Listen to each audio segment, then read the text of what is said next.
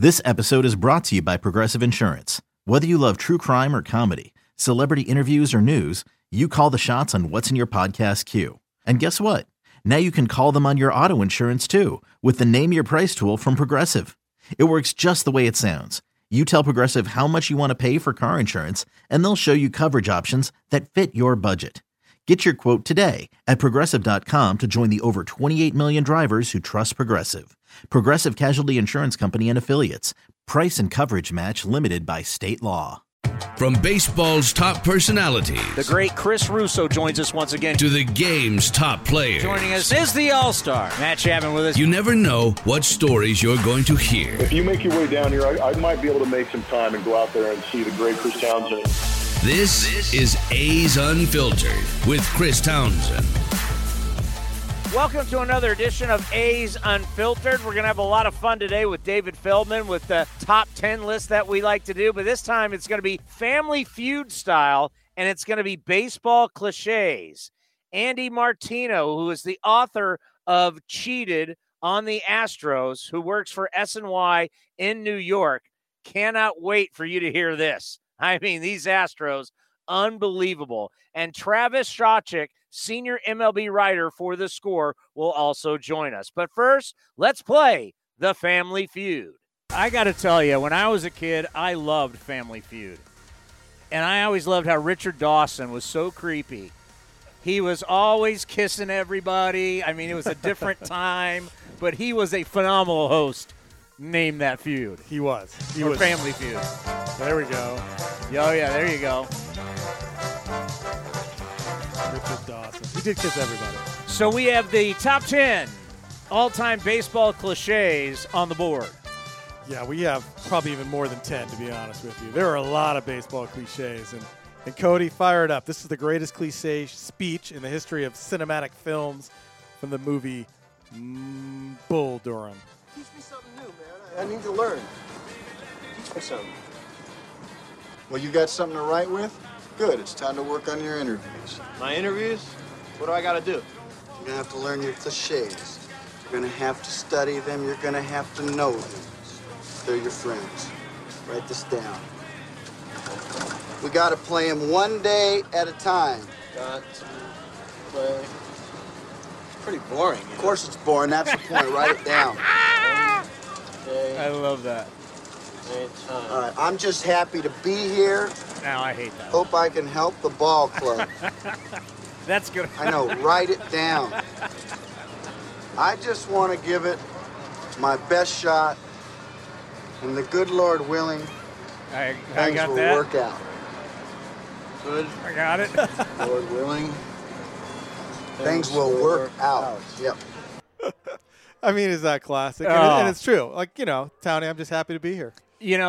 It's funny that from a radio now / streaming standpoint, I've basically been the first interview for most all these guys all this year. Yeah. I mean, they'll talk to the press and then they give them to me, and I'll be the first time that they're and to watch them grow as men, like talking to someone now, like when Josh Donaldson first came up to what he is now, it's been fun to watch these guys. Alrighty, are we ready to play the Family Feud? You ready to go? Yeah, I'm ready, yeah. All right. I thought we were going to get some more music. I there. thought so too. This is a one-man production crew. It's hard for me to do all of it. You don't have the soundboard ready to go? With this setup, it's hard for me to play all the drops and everything at the same time. I'll do the best I can. All right, baseball cliches. Here we go, Cody. You go first. It's a beautiful day for baseball. See, I don't think that's a cliche. Bam. No. Because that's Give me my buzzer. Yeah. No. Yeah. I think some cliches have some truth to them, and I think a beautiful day for baseball. Let's play 2, Ernie Banks. I think that's legit. I don't find that a cliche, so that's not on the board. Wow, 1 strike already. All right. I'm just going to look at the back of the baseball card. Yeah, that one's brutal. That's the back of the baseball, and somebody dropped that the other day. Sean Casey drops it all the time. One of the Athletics did. It was Elvis Andrus dropped it about Matt Chapman. He said you got to look at. Sometimes you have to tell him to look at the back of his baseball card. Now, is that an actual Is that actual cardboard baseball card or an electronic baseball Because card? now you'd say you got to go look on your baseball reference page, right? I mean, that's what you're basically saying, because that used to be your only source of baseball statistics were baseball cards, and that's where that saying came from. If you were a good player, go look on the back of your baseball card. If you didn't have any time, go look on your back of your baseball card. It's a little outdated now. It doesn't have any truth, because while baseball cards are making a comeback, there is a big market going on again. Baseball cards aren't used for reference. They're not used for statistics anymore. Baseball reference, maybe, but baseball cards, no. All right, I'm on the board, baby. He's pitching lights out. Yeah, lights out. We hear that a lot in baseball. Lights out. He's lights out. He's lights out. So we're here at the Coliseum. We've experienced lights out. Fact. Mike Fiers literally pitched lights out when he pitched his no-hitter. There was one earlier this year, too, And there right? was one earlier this year. But as a cliche, what does it mean? He's pitching lights out. He's turning your lights off? What does that mean? I have no idea. He's lights out. Yeah. Well, one that gets abused around here all the time, and we make fun of it. He's a professional hitter. Yeah, professional hitter. So you're a Major League Baseball player. Pretty much means you're being paid, which pretty much, prerequisite to be a professional. So you are now a professional hitter. So Even the guys all the way down that are in instructional league right now, they're getting paid. So you're a professional hitter, you're a professional professional pitcher. And I know where it came from. They're trying to say, well, he hits like a pro. He hits 270 and he goes the other way and he goes hit and run. He's a professional hitter, but that's not. He's an accomplished hitter. Maybe something more. Maybe we're legit professional hitter. They're all professional hitters except for when the pitchers hit. They're not being paid to hit and they're terrible. All right, Cody. He's a good thrower of the baseball. See, that's just bad English. that's my biggest problem with that. Not as much as a cliche, it's just bad English. He's a good thrower of the baseball. It's like with the people in football, they always say football for everything, right? That's another one. He's a good thrower of the football. He's a good thrower of the football. He runs the football. He scores the football. It's a football move. It's a football move. No, a thrower. That's such horrible English. Terrible. So that is a no-go? I guess it is. All wow, right, I'm about to win this thing. Matt Cain. He was known as a horse. He's a horse. Yeah, so there's a couple with the horse. He pitches like a horse, and fielders and base runners get on their horse. Where do horses come involved in baseball? Why do we have so many horses? Should they get on Matt Cain to run the bases? On his horse. He got on his horse. Who's getting on all these horses? It's almost like we're like Seinfeld. How do you get horses? How do you get a horse? And get Where's the baseball? horse? Why is there a horse on the field? I don't know the horse. I'm a Mets fan. I've never seen a horse at Shea Stadium. He's on his horse, or he is a horse. Yeah, that's a bad one. Give me a I'm on there. Okay. I'm going to go about, okay, if we're going to talk Matt Cain, what's another one Bochy Selly's drop? He's a competitor. Yes, he competes. He competes. He's a competitor. That's what they're doing. They're playing baseball. It's a competitive game. Pretty much everybody out there is competing. I know you're trying to emphasize, but really, is he more competitive than the other guy? And if you're not a competitor, if he doesn't say you're a competitor, then you're a slacker. That's a bad description of a baseball player or competitor. I've never understood this one. He's a glue guy. Yeah, that's on there. The glue guy. Wait, he's got glue on him? He's got glue. He's the glue. He's Lester Hayes. He goes around. He's got stickum. Well, maybe now you need a glue guy with all the pitchers out there. Maybe that is a thing. Hold on a second. He's a spider tack guy? Yeah, he's the glue guy. He's the glue guy. Yeah, these guys who are good clubhouse men, good clubhouse guys, are glue guy. They keep everybody stuck together. I don't really know what that means. All right, Cody. Good cut. Meaning like when you swing at a bad pitch, good cut. Like when you're swinging, like. Nah, I think there's validity in that one. Oh, come on. He's like a good cut. Yeah, that's okay. That's not a cliche. Wow, you are awful at this. Well, actually, the list I found online is awful. Because all the good ones you already used already are the ones I usually come up with. What was Oral Hershiser? Oh, a bulldog. He was a bulldog. That goes into your horse. Naming anybody after an animal. So that's already on the board. I really hate this. And I hate this one. And it's used in baseball. It's the one day at a time. It's like, we have to talk about stuff. We have to talk about it. And we got to talk about it every day after the game. I'm sorry. I have to analyze it. I can't take it one day at a time. I need something refreshing. I got to be able to talk about like other teams coming to town and matchups and everything. We take it one day at a time here, Townie. I know. The Bob game in Melvin's front of you. That's the game that you play. You know, the chapter of the story is today. And then the next day you turn the page. To what? Yeah, but you know what? Look at your scorebook. When you come to the ballpark the next day, what do?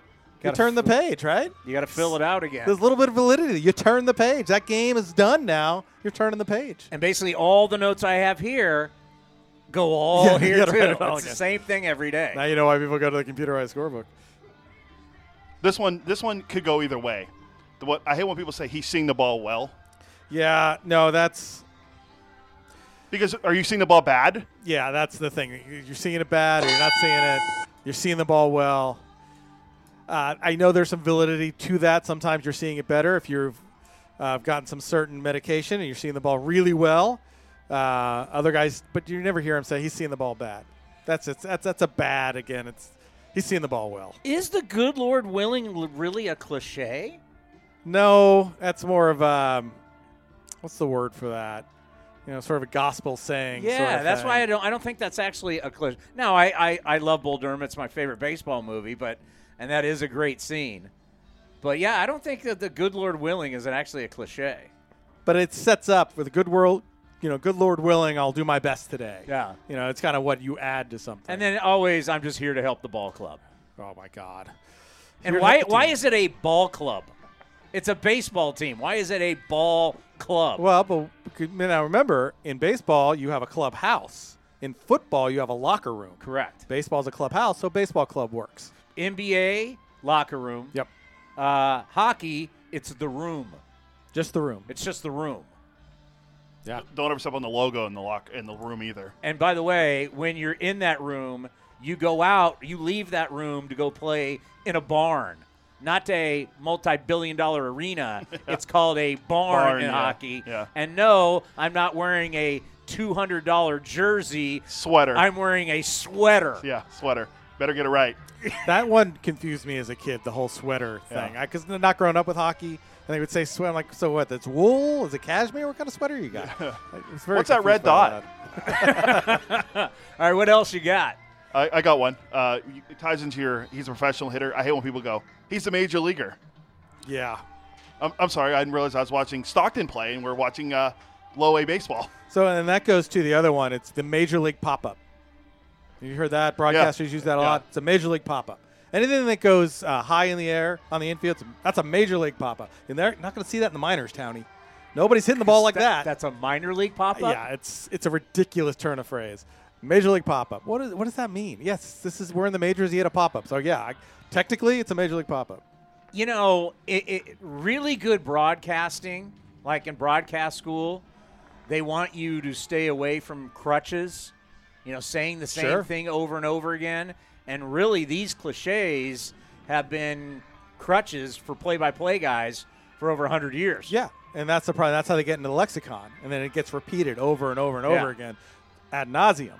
And you just hear it, and you're like, So let me give you one that the ad nauseum that I hate. I love the Major League pop-up. I didn't think about that. Major League pop-up. This one I hate, and broadcasters use it, writers use it, and it drives me insane. He's had good success. Okay, success is inherently good. So it's redundant. Okay. It's good success. Does he have bad success? What's bad success? Now, I actually did come up with a definition of bad success that I can't say here, but yeah, it's good success, and people fall into it. He has had a lot of success. He's been successful, but good success it's redundant. It's success. He's had success against this guy.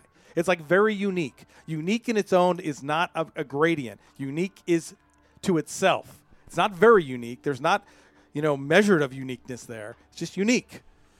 That actually is a really good one. Well, yeah, because if you think about it, you stink success. Yeah, well, not only that, in a sport where you can fail 7 to 10 times and be a Hall of Famer, that's successful.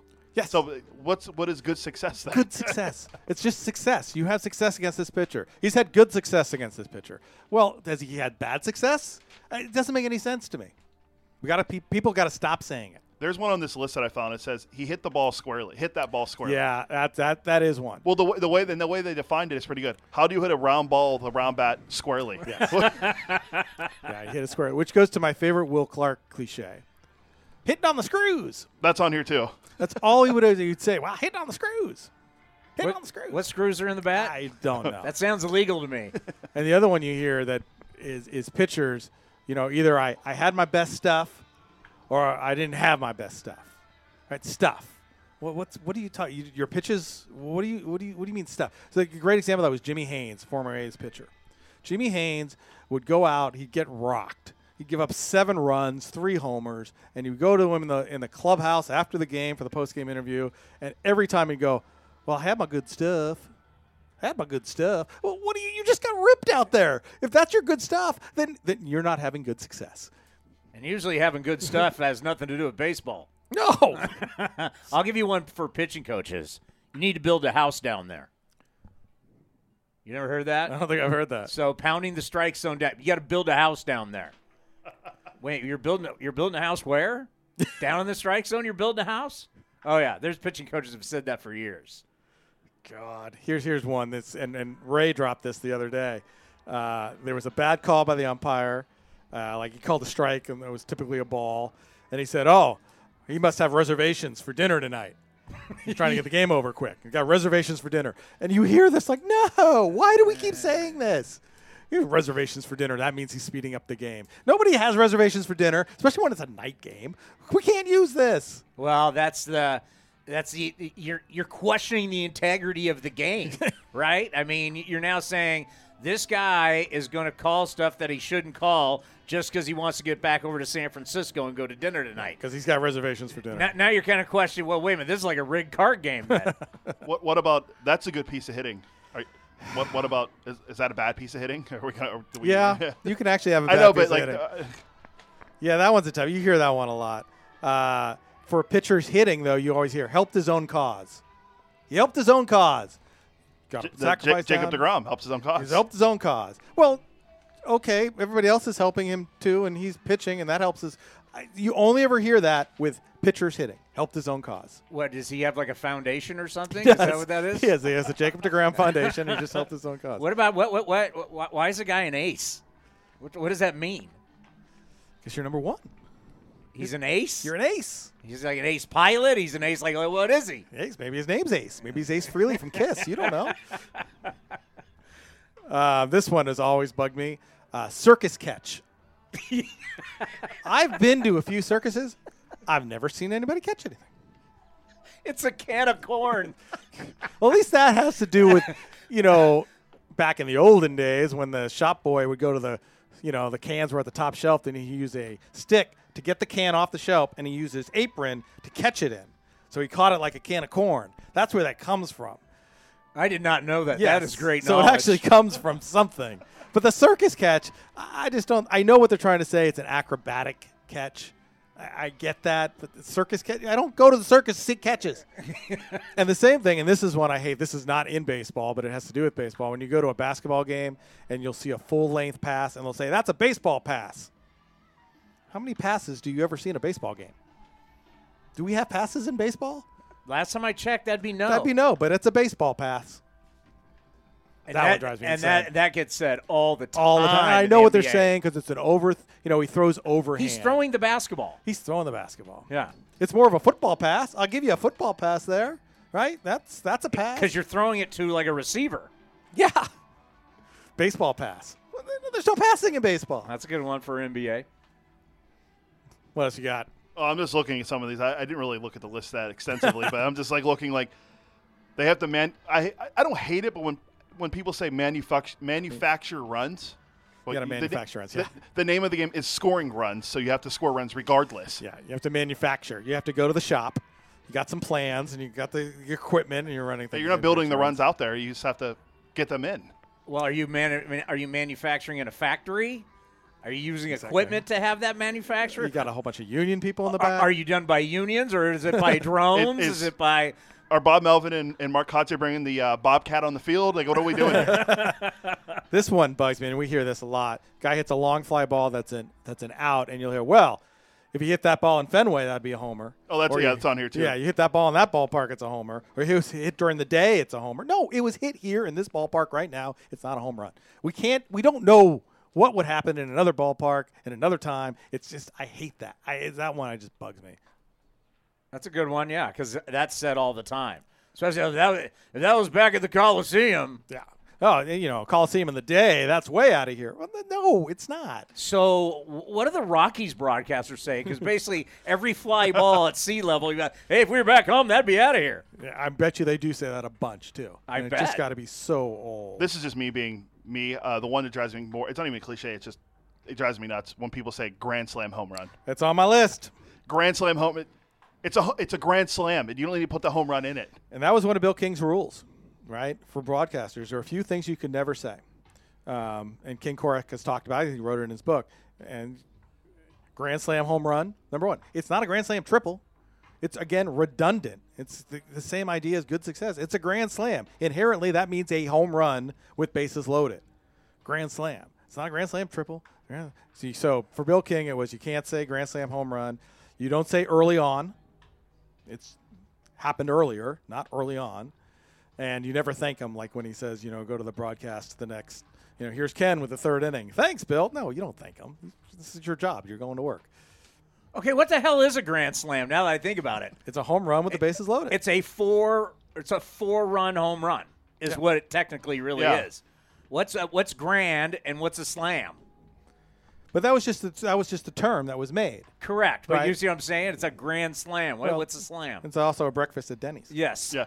The other one for me too. That's been around for. Yeah. The other one for me is what people say, complete game shutout. It's a shutout. Yeah. And then there's this, there's a couple people on Twitter who go, well, no, because you can get a shutout without pitching a complete game in only one instant.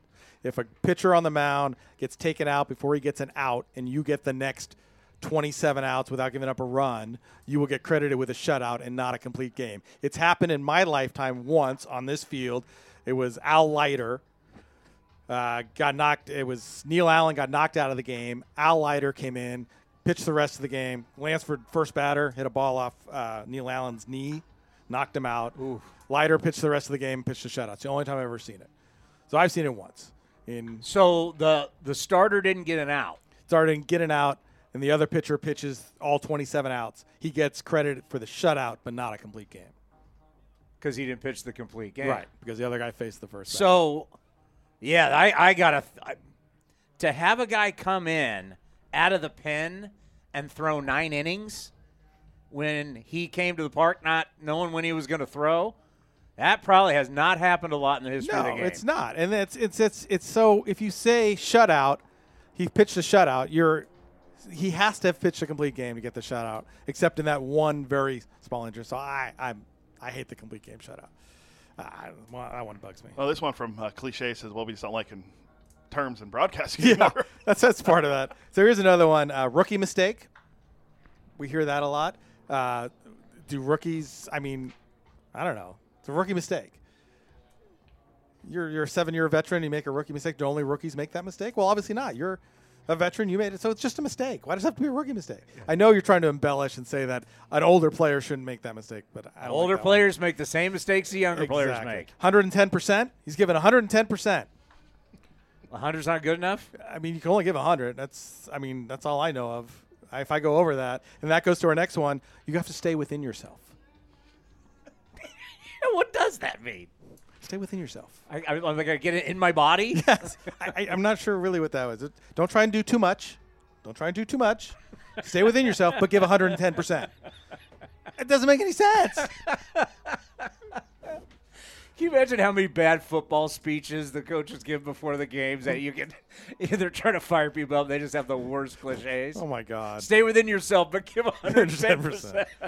And this one, I've heard this one over the weekend, too, as I wrote it down. Country hardball, or it's a country fastball. Throw country in front of it.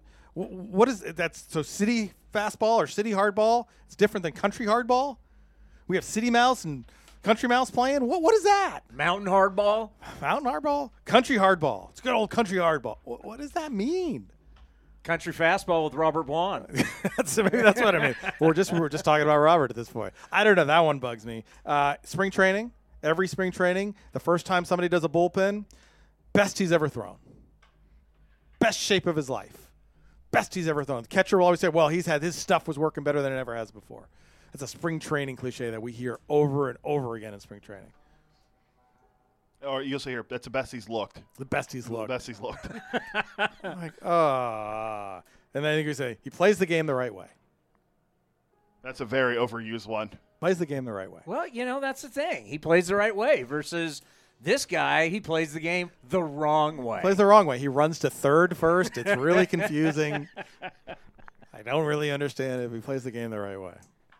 It's we see it, and that's the thing now. When you listen to a broadcast, you'll pick up on it. And it really is. You hear more in broadcasting than writing. Journalism has kind of moved away from it a little bit, but you'll hear broadcasters use it. You'll hear players use this stuff in interviews, and it will drive you nuts after a while. I still don't know what kangaroo court really means. Do kangaroos go to court? I don't know. I mean, how do we bring in kangaroos into baseball? I've never seen a kangaroo at a baseball game. And when they go to court, do they get fined for having too much in the pouch? Is that where it is? I don't know. The kangaroo court. This was awesome. This was awesome. So, this was a lot of fun. So did Tony end up winning then? Yes. Well, you had a couple who just thank you. Fast money. That'll be next time. We'll play fast money. All right, buddy. Townie, Cody, it's been fun. We'll do this again. He's a professional. He's a professional. He's a professional. I'm just happy to be here, take it one day at a time, to do what I can to help this show. Good Lord willing, whether you're keeping score or you're working on the television broadcast, you'll take it one day at a time. Stay within yourself, but give that 110. I'm going to give 110%, but I'm going to play good old country fastball today, and it will be fine. Hey, you're the horse of scorekeeping. That doesn't sound so good. Wait a minute. That was a lot of fun.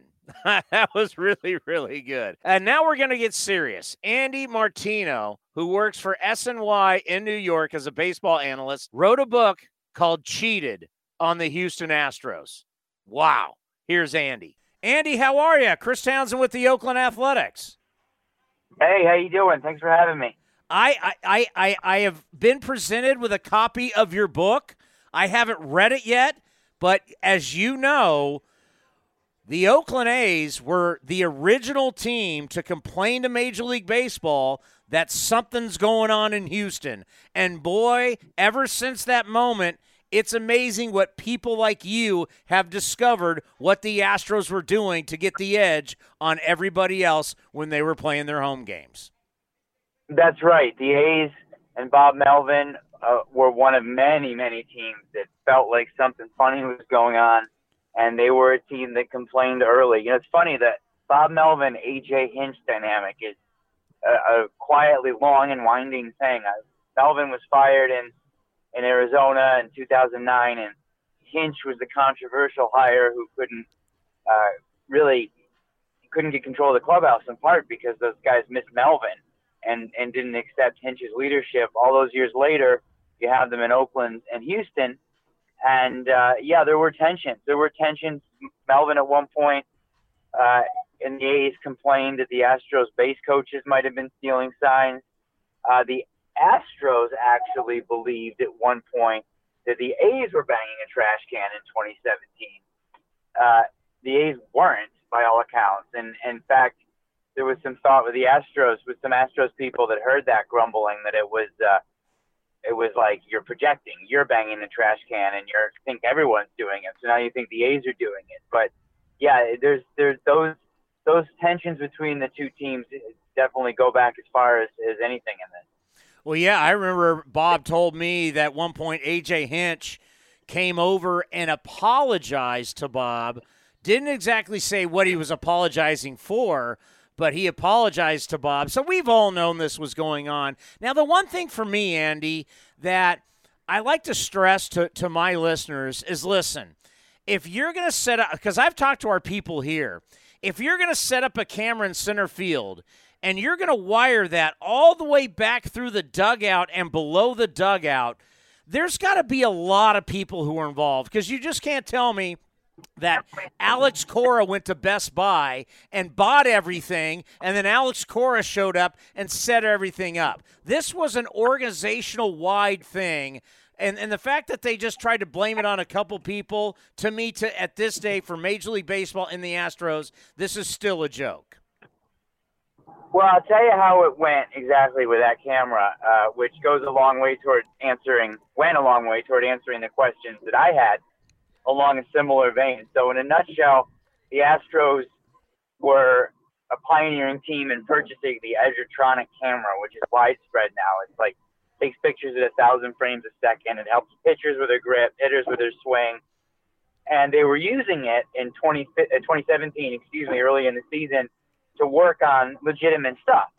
And their replay room that year was far from the dugout. So in-game, they couldn't use it. So Alex Cora, Carlos Beltran, and probably a few others asked to get a TV monitor closer. They called it a video annex. And there were a couple of feeds available on that TV. One was the Edgertronic camera, which they were using for, again, legitimate purposes. And the other was just a center field replay camera. So it actually wasn't a camera that was put in for this purpose. However, the Astros could use an IP address basically to type in and say, we want the Edgertronic on this TV monitor, or we want the center field view. It's like a Hawkeye camera like they use for replay, the kind of feed that you'd have in a replay room. So it wasn't actually that anyone had to go to Best Buy. It was that it was already there and they appropriated it for that reason. Wow.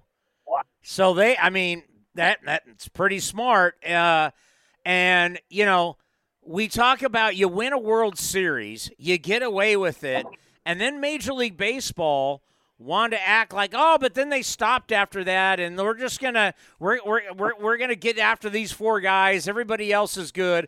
All right, there's no way they stopped doing this, right? They kept doing it. They did stop banging the trash can, but the 2018 and 2019 seasons are filled with complaints, allegations, evidence of other things. For example, one time in 2018, the Seattle Mariners get the Minute Maid their GoPro cameras in the dugout under the bench. So the Mariners are like, okay, and they covered them with towels and they played the game. Something like that. That happened. The Yankees in the 2019 ALCS believed and continue to believe that there was a pattern of flashing lights in the scoreboard, which were indicating the pitch that was coming. There was a team that was told by a contact they had on the Astros in 2018 that one of those massage guns, they're called Theraguns, which are kind of like drills. They're being drilled into the wall behind the home dugout to get signed to someone who is sitting on the other side of the wall, literally feeling the drilling. And sure enough, members of that team that got that intel, they went around to the home dugout one afternoon. They saw a hole drilled in one particular spot in the concrete wall there. So this is all 18 and 19, and all things that there were multiple teams continually trying to raising to MLB. That is absolutely crazy. And the fact that Jeffrey Luhnow really, into even this day, I mean, we've heard limited from him, was just basically like, this was the lower level employees. I had nothing to do with this. I remember we talked to Ned Colletti, used to be the GM of the Dodgers, and we know Ned from being the assistant GM with the Giants. And I asked him, is there any way, if you're basically the guy running the franchise, you would know this? He went, no, there's no. You'd have to know. I mean, how do you feel about Jeffrey Luhnow and all this? I think the most important takeaway from him that all sorts of people told me who worked there is that he created a culture where this thing was understood to be something you should pursue. I'm not sure if he's the type of baseball guy that would actually have gotten in the weeds on exactly how science dealing worked. He wasn't someone, obviously, who came up as a field person in any way, and that might not have been his level of interest or understanding. But what he did do was pressure everyone to come up with new ideas all the time. He demonstrated by his actions, like trading for Roberto Osuna, which his front office did not want to do after Osuna had a bad, not that all domestic violence instances aren't bad, but this one was particularly bad in Toronto. and all kinds of things where he said winning is the most important thing. He communicated winning is the most important thing. Other teams are ahead of us. You better keep up. So it's the kind of environment that would be right for some young, very smart, say, intern to come up with a sign stealing system, or for players to understand that the bosses in this organization wouldn't necessarily crack down on that. That to me was Luhnow's biggest contribution to it. You know, when we look back, and because of COVID-19 and we only had a 60-game schedule, it just doesn't seem like A.J. Hinch and Alex Cora really paid the price we thought they were going to pay. Do you think baseball did enough to deter teams from ever doing this again? That's a big question, isn't it? I think that you're right that those guys, in a sense, got the shortest year-long suspension in history because of the pandemic. So that was what it was. There was a tremendous amount of humiliation that they endured that I would have to think would be a deterrent for someone else in that situation going forward. And MLB also has tightened up what goes on in clubhouses, what players can do. You know, players can't be they don't have the freedom to go into the replay room and look at video real time like they did in 2017. The different things have been tightened up over the years. It's harder to do that stuff now. Now, look, trying to get signed is an age-old piece of the game that we would obviously expect people in a new generation to probably try to figure out different ways to do it. So, you know, in the short term, though, I would think, and it's the same thing with this foreign substance thing. You know, the memo that was issued today included a line that clubs and management could be punished for sticky stuff violations. And that's where it actually gets serious, because if you're the GM and the manager of a team, you don't want to end up where Luhnow and Hinch ended up. So I think that helps. Yeah, that's a really good point. And I can't wait to read your book. We're going to have you on again once I read it. I seriously, I just got a copy put in front of me today. What's the one thing about your investigation that when you found out you were like, really? They were really doing that? What's that one thing that shocked you? I would say it was the length that surprised me the most, because of the great work in The Athletic and videos that we've seen from 17 with the trash can. This has kind of been understood to be a 2017 issue. But the stuff I was describing just a few minutes ago about 18 and 19, well, you don't have a whistleblower like Mike Fiers on that kind of stuff. I was told by plenty of sources that this stuff was either going on or being heavily suspected and complained about by other clubs, not by the media, not by anybody, but actually GMs and managers, coaches of other teams. So it's that fact that it was more of an era than a year probably that surprised me the most. So Jim Crane, the owner of the Astros in 2019, was playing in the AT&T down at Pebble Beach, the Pro-Am. And he went on the morning show on KMBR 680, the Giant station, and, you know, they did the softball interview with him. But then after he was done with the interview, and I know this, he told the guys off the air, hey, listen, there were a lot of people doing this. It just wasn't us. And Jim Crane leaves the press room. I come walking in, and these guys tell me who are doing the morning show. So Jim Crane off the air admitted there were other teams that were doing it, and only were they punished. How many teams do you think, or give a percentage, were doing a lot of the same things the Astros were doing? It doesn't surprise me to hear that, because that's been kind of the Astros mentality that you still get from some of those guys, and they really did genuinely believe in 17, and they were doing the trash can thing. Like, look, we just got to keep up. This is what happens in the game. Everyone's doing this.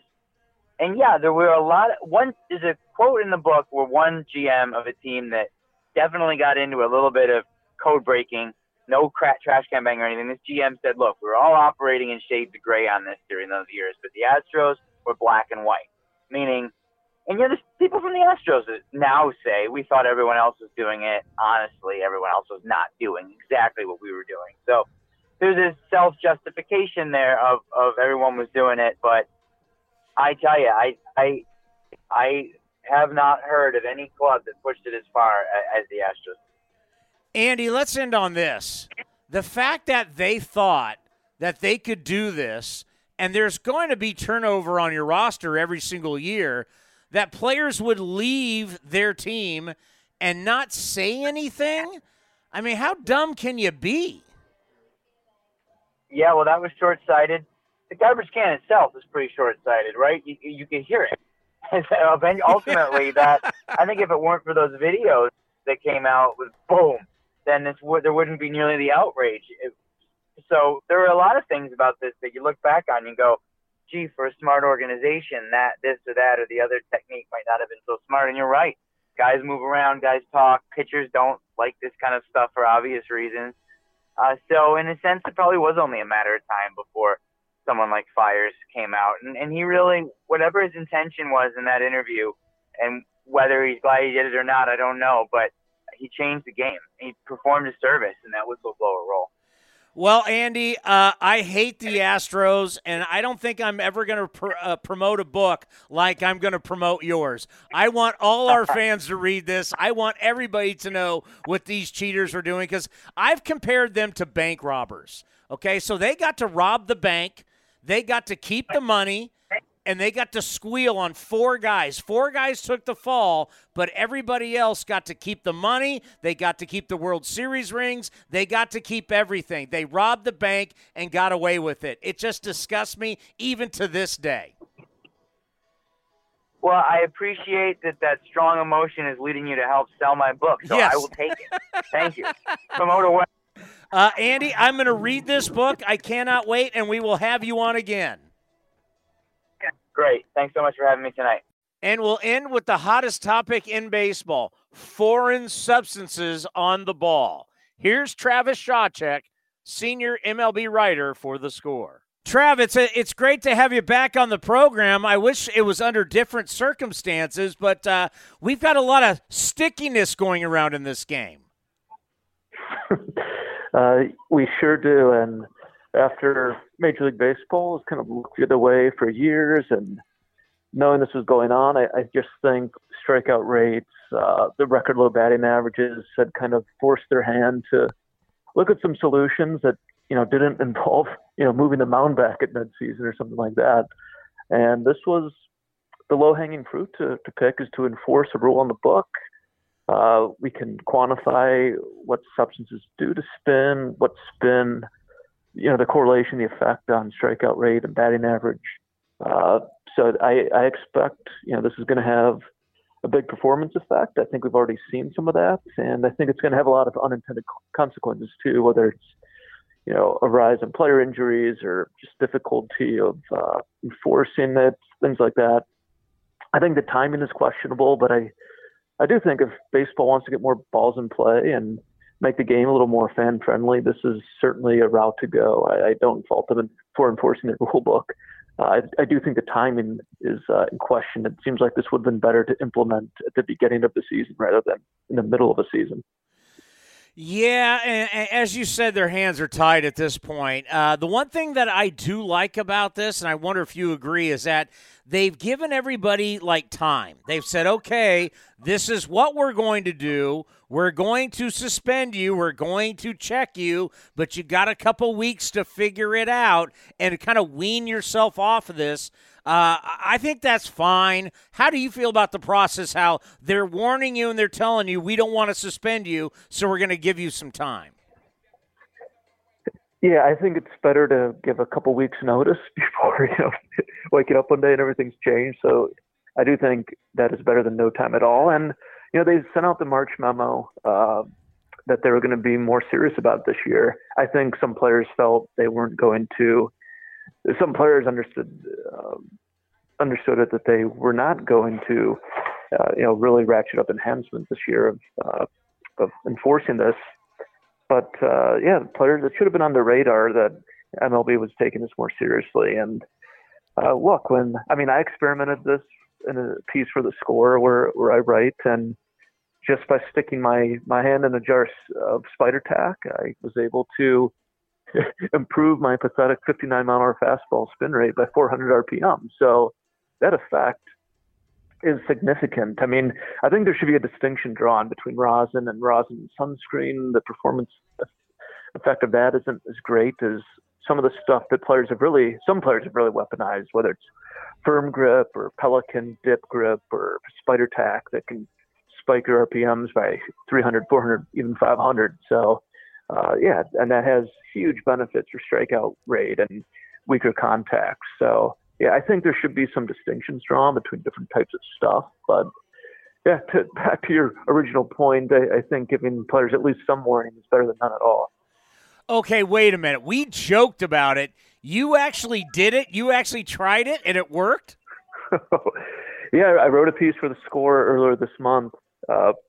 We published it on the day that owners had met to talk about sticky substance findings. And, yeah, I went through rosin and sunscreen rosin mixture. I used pine tar. I used firm grip. I used spider tack. And I threw it with a couple college arms. We published all the results. And, yeah, there are huge differences between, using nothing at all and then using rosin. We got 150, 200 RPM bump, and then going up the list, sunscreen and rosin wasn't that effective. We found it wasn't really much different than just using rosin. But when we went up to the firm grip aerosol spray or the spider tack, which is really the stickiest stuff that people have been talking about, I got a 400 RPM bump. So you could imagine what, the effect of that for a 95 mile an hour fastball versus a 59 mile an hour fastball. It's that's too easy.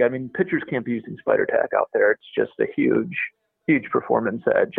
I think there should be some room for debate on sunscreen and rosin, which I think is going to be really tough to enforce. But some of the other stuff pitchers are weaponizing, and it's different. The thing I've heard, the pushback I've heard is, well, pitchers have always used foreign substance. It's always been part of the game, and that's true. But what's different is there's spin tracking technology everywhere now. I myself can go into a private training facility, use their spin tracking Rapsodo unit, experiment, and see the difference. I get immediate feedback on what works and how it works. And pitchers didn't have that access until probably around 2015 is when that kind of access to that technology began. And that's when StatCast was up in Major League Stadium. So pitchers, at least curious ones, have learned how to weaponize this. And that has never existed before. I know the commissioner said that in his release today, and I agree with it. This is different. This isn't your father's era of foreign substance. This isn't Gaylord Perry going to the Vaseline ball. This is something very different. Hey, if you could figure out how to fix my golf game with this stuff, I'll pay you whatever you want, and I'm willing to cheat. If you could figure out how to do that for us golfers, that would be incredible. You might want to spray a little firm grip on the club head and see if you get some more backspin. It's certainly possible. I'm willing to cheat. There is no question. Well, if you think about what baseball needs to do going forward, because these new balls are like cue balls. They're so slick. There's no, it's just that they're hard to throw. What does baseball need to do to at least give the pitchers something? Because I know the hitters want them to have grip, because guys don't want to get drilled by 98-mile-an-hour fastballs because there's no seams and the ball feels like a slick cue ball. No, it's a good point. And, I know in Japan they have a tackier ball, and I believe baseball's looked into that with Rawlings. I don't know if that is on the immediate pipeline, but yeah, pitchers you can't throw a ball without anything on it, which is why there's been rosin back on the mound forever. Rosin is very effective. It's basically a derivative of pine sap. It is sticky. I used it. It gives you a 150 to 200 RPM bump off of using nothing. So that's the baseline, and that's pretty good. So we've heard a lot of pitchers say that, without spider, with all this stuff, I can't throw strikes. I'm going to hit guys. And I think if they had nothing, that might be true. But I don't know. I think rosin alone remedies a lot of that issue. And I know just since June 3rd, when baseball, the previous memo, when they said, hey, we are going to do something, and we'll fill you in on the details later. In the 2 weeks since then, roughly, spin rate has declined. Batting average has bumped up. Hitters are batting 246 the last 12 or 13 days. Versus 236 on the season. Strikeout rate has dipped a little bit. Spin, 67% of pitchers have had a spin rate decline, but walk rate is actually down. Hit by batters, that rate is the same. So there seems to be a few pitchers already lessening usage, and we're not seeing a lot of command issues. So I do think that point is a little overblown. I think rosin alone remedies a lot of that, but we're going to find out starting on the 21st. We're going to see if hit batters spike. We're going to see the effects of this. Hopefully, I saw Tyler Glasnow said he felt he was injured because he stopped using sunscreen and rosin. I hope, I would hate to see a rash of injuries. That is certainly not a consequence of this anyone wants to see, but we're going to find out more. I think, again, I think it makes a lot of sense. Is this a way to improve the product because of where strikeout rates were going? It's not a fun game for, kids, the future paying customers, people who you want to love the game. If the ball's not in play, it's not as much fun to watch. So I totally understand why MLB is addressing this. The thing I just wonder about is the in-season abrupt change. Well, I got to ask you about this because allegedly, and I always like to, when you start with things like this, you say allegedly. I was tipped off last night that there was a tube of men's hair gel in the Angels dugout. Why would hair gel be in, could you use hair gel? Why would there be hair gel in a dugout in Major League Baseball? Did someone want to look good for their post-game interview? Right? Why would that be there? It shouldn't be there. When I was testing substances, I asked a minor league pitcher, hey, do any of you guys use hair gel, bro cream, whatever you want to call it? And he said they didn't, but I'm sure guys have experimented with it. And just like Harold Mazingo, a former minor league pitcher, he runs a private facility and he's experimented with all kinds of stuff. He found super blow pops are super sticky, and he's experimented with garlic. I mean, he's tried everything. So, the more I'm sure hair gel in concert with something would be effective. So, policing this stuff is going to be another challenge. And I don't think umpires signed up for checking pitchers' fingertips 10 times a game, but that's where we're going. And it's going to be interesting television for sure. Yeah, what are you going to do if you use Copper Tone and LA Looks? LA Looks, the famous hair gel. How are you going to test for that? I guess Spider Tack would be kind of easy because I know it's like a dark substance. You could see it, but how are you going to see hair gel and sunscreen? It's going to, if you have a clear sticky substance, I guess umpires are going to have to physically touch hands, and then if it's a day game, pitchers need to be able to use sunscreen to protect themselves.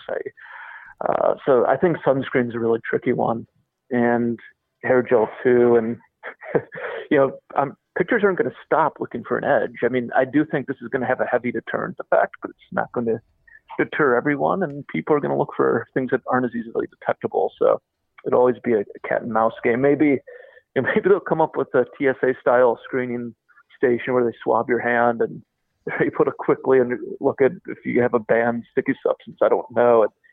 It raises a lot of questions, but again, I think just the pitchers I describe as weaponizing sticky stuff. They've just created this huge performance edge over batters, and the pitchers who either aren't using it or don't benefit from it, like a two-seam heavy pitcher or a change-up heavy pitcher, wouldn't necessarily benefit from sticky stuff. They want generally less spin on those pitches. So I do think leveling the playing field is important too.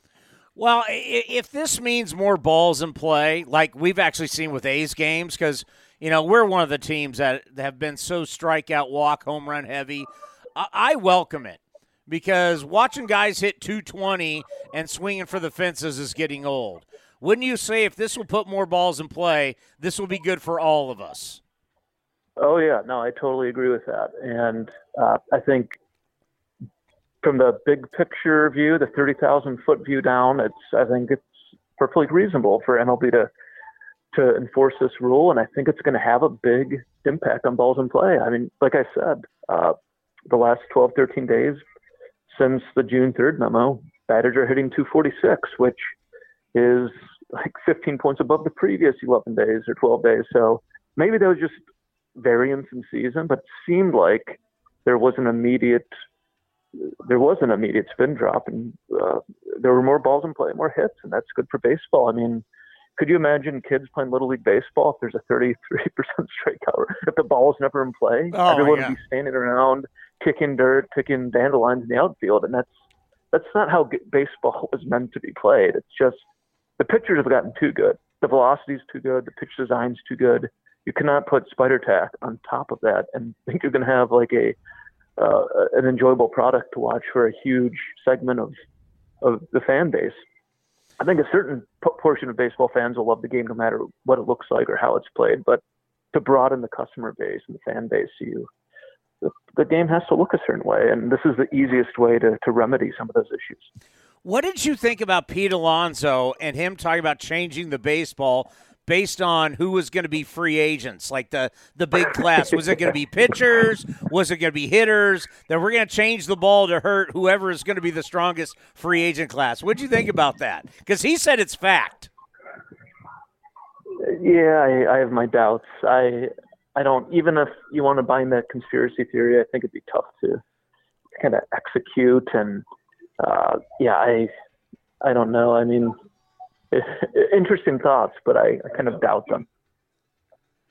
Yeah, it'd be pretty tough. And I mean, that was, I look back on, as much as I like a good conspiracy theory, it's kind of proved. But you know what?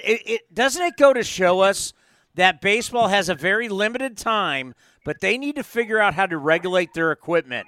When we're talking about how the bats are now different, players are not sure what baseballs they're using.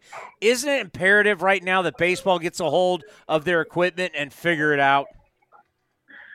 Yeah, and I think you don't want to have the ball be a story every year, whether or not, I think some of the ball changes have been kind of overblown to an extent. Like, this is supposed to be a dead end ball season. The last 2 weeks, the home run to fly ball rate isn't too much different than 2019, the record high year. So I think some of that is overblown, but you're right. I mean, it's not good for baseball to have every year there's a new story about the ball or that sort of thing. So, they own Rollins now, so you'd think they should get that in order. And I think just getting sticky stuff lessened out of the game to some extent would go a long way to solving a lot of these problems. So it just seems like anytime there's a national story in baseball lately, it's a scandal. And, maybe any publicity is good publicity, but I don't know that you want scandals to be your only storylines that are generating, headlines everywhere in mainstream, public discourse and media coverage. So, yeah, I think getting the ball, getting sticky stuff out would, or the ball, kind of regulated would be good. Let's end on this. Where is the sport going? I don't know if it's neuroscience or everybody's always looking to get an edge data-wise and how to get better at this game. Since you've written the book, The MVP Machine, where is baseball going? Where's the next edge? Well, maybe it was sticky stuff. God, maybe it's a clear, odorless, sticky substance. But no, it's a good question. I know, some teams have become a lot more interested in the AI capabilities. You mentioned a neuroscience. I think the psychology of the game, just better understanding that could be huge. I've always thought, if you had a player with, the yips, if you could have had a young Rick Ankiel work with someone to get through that, or Pedro Alvarez when you got moved up third base with the Pirates, that would be huge. So we've been so data heavy lately and media coverage and baseball front office interest, but I wonder if some of the softer sciences, psychology and that sort of thing are kind of not underappreciated, not employed, integrated well enough. So I think that could be an area too. Well, we've been telling everybody to read The MVP Machine. We always appreciate your time, and let's talk soon. Thanks for having me on. I enjoyed it. We want to thank David Feldman, Andy Martino, and Travis Shawchek for stopping by A's Cast Live. Now back to A's Cast, powered by iHeartRadio. This has been a presentation of the Oakland Athletics.